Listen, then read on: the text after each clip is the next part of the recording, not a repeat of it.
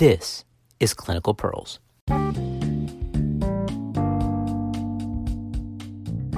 Hey, don't feel the baby move as much? No problem. Here, drink this sugary drink. I know we've heard this all throughout labor and delivery units all across the country and even in some clinic settings. But does this make physiological sense? Is this evidence-based? Let's take a look at the data.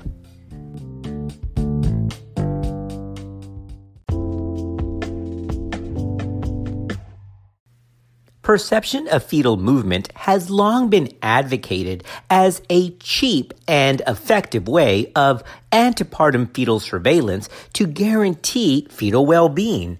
But new data has called into question the utility of using maternal perception of fetal movement. In November of 2018, published in the journal The Lancet, the AFFIRM trial brought the perception of fetal movement into question. This was the awareness of fetal movements and care package to reduce fetal mortality, known as the AFFIRM trial. This was a stepped wedge cluster randomized trial. The aim of the AFFIRM study was to test the hypothesis that introduction of a reduced fetal movement care package for pregnant women and clinicians that increased women's awareness of the need for prompt reporting of reduced fetal movement and a standardized management, including timely delivery, would alter the incidence of stillbirth. Between January 2014 and December 2016, data were collected from over 400,000 pregnancies. Now here's the catch. The incidence of stillbirth was 4.4 per thousand births during the control period and 4.06 per 1,000 births in the intervention period. That's a p-value of 0.23, meaning not clinically significant. So what was the interpretation? The reduced fetal movement care package did not reduce the risk of stillbirth. The benefits of a policy that promoted awareness of reduced fetal movement remained unproven.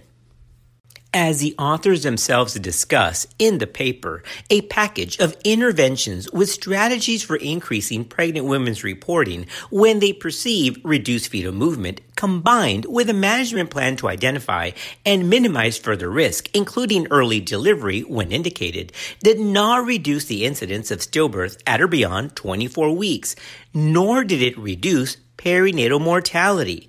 This intervention, however, increased the frequency of labor inductions and birth by C-section, as well as giving prolonged neonatal unit admissions. The findings of the AFFIRM trial are in contrast to previously reported findings that showed that among pregnancies that end in stillbirth, reduced fetal movement in the week prior to the stillbirth event can be reported in 30% up to 55% of cases. So, the findings of the AFFIRM trial are interesting and actually don't stand alone. The findings of the AFFIRM trial are actually consistent with a Cochrane review published in 2015.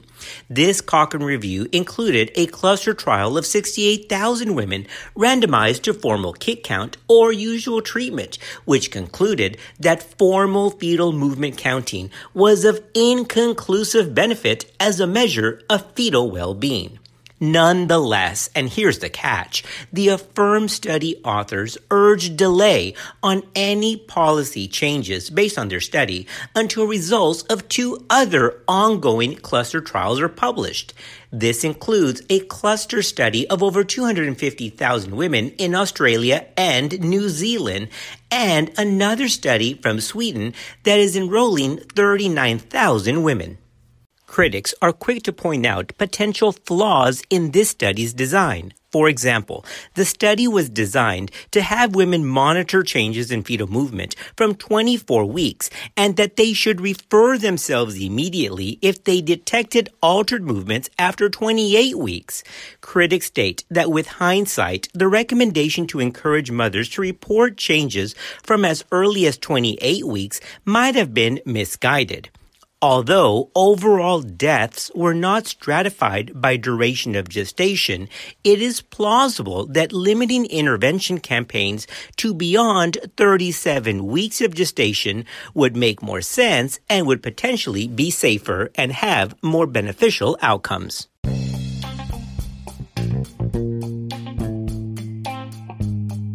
All right, I know our original topic had to do with the intake of sugary drinks to increase fetal movement, and we're going to get to that next. But we had to lay the foundation that even an old, established, historic practice like kick counts or maternal perception of fetal movement may not be what it was thought to be for the prevention of stillbirth. Nonetheless, it's a cheap intervention that at 37 weeks or more may prevent stillbirth and fetal harm. Now, let's address the issue of sugary drinks. Mom deserves the best, and there's no better place to shop for Mother's Day than Whole Foods Market. They're your destination for unbeatable savings, from premium gifts to show-stopping flowers and irresistible desserts. Start by saving 33% with Prime on all body care and candles. Then get a 15-stem bunch of tulips for just $9.99 each with Prime. Round out Mom's menu with festive rosé, irresistible berry chantilly cake, and more special treats. Come celebrate Mother's Day at Whole Foods Market. In August of 2016, in the Journal of Perinatology, Mission et al. Published the effect of glucose administration on perceived fetal movements in women with decreased fetal movement, a double-blinded, placebo-controlled trial. These authors found that in women with decreased fetal movements, maternal glucose administration had no effect on perceived fetal movement and that its clinical use was to be questionable. Again, this was from a double-blinded, placebo-controlled trial. In general, society seems to enjoy perpetuating the myth of the fetal sugar high after maternal glucose ingestion, as if sweet drinks were some sort of magic juice for human beings that provide amazing wake-up power. Now, this really isn't the case, outside of perhaps the placebo effect. In a healthy human, blood sugar levels actually don't fluctuate very much even after a meal. Additionally, remember that the pregnant woman is hypermetabolic to begin with. This ensures a constant source of nutrients to the child at maternal storage expense. So where does this idea come from that eating or drinking something can wake up the child? Well, eating or drinking anything does stimulate the digestive tract, which moves and generates noise in the process.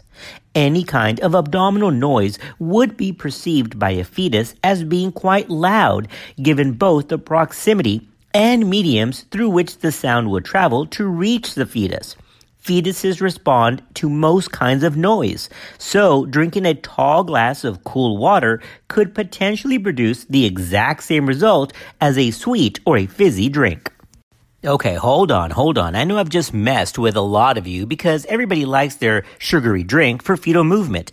But remember that this finding is actually nothing new. The American Journal of Perinatology back in 1984 had similar findings.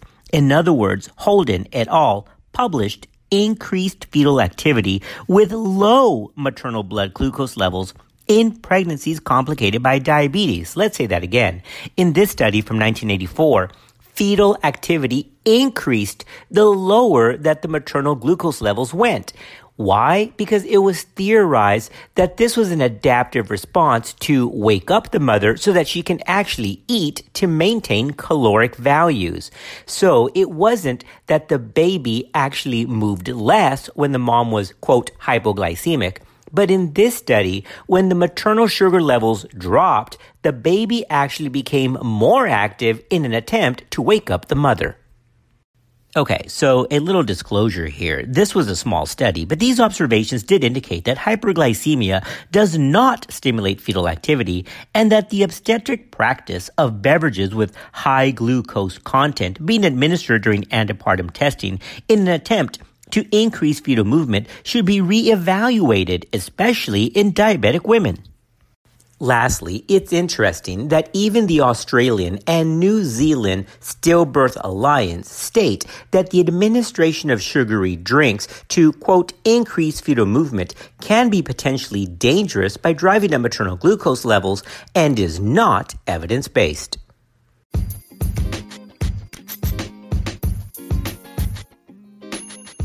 All right, I know I've messed with some of you because you've done it for so long. Don't feel the baby move? Here, drink this high-sugar drink. Probably not evidence-based, and could potentially be dangerous by giving quick spikes in maternal glucose levels. So why do babies have decreased fetal movement? Because babies have natural physiological processes, especially as gestational age increases, where babies have sleep cycles. Sleep cycles can occur in the fetus from 20 to 40 minutes at a time. Thanks for listening to this episode of Clinical Pearls.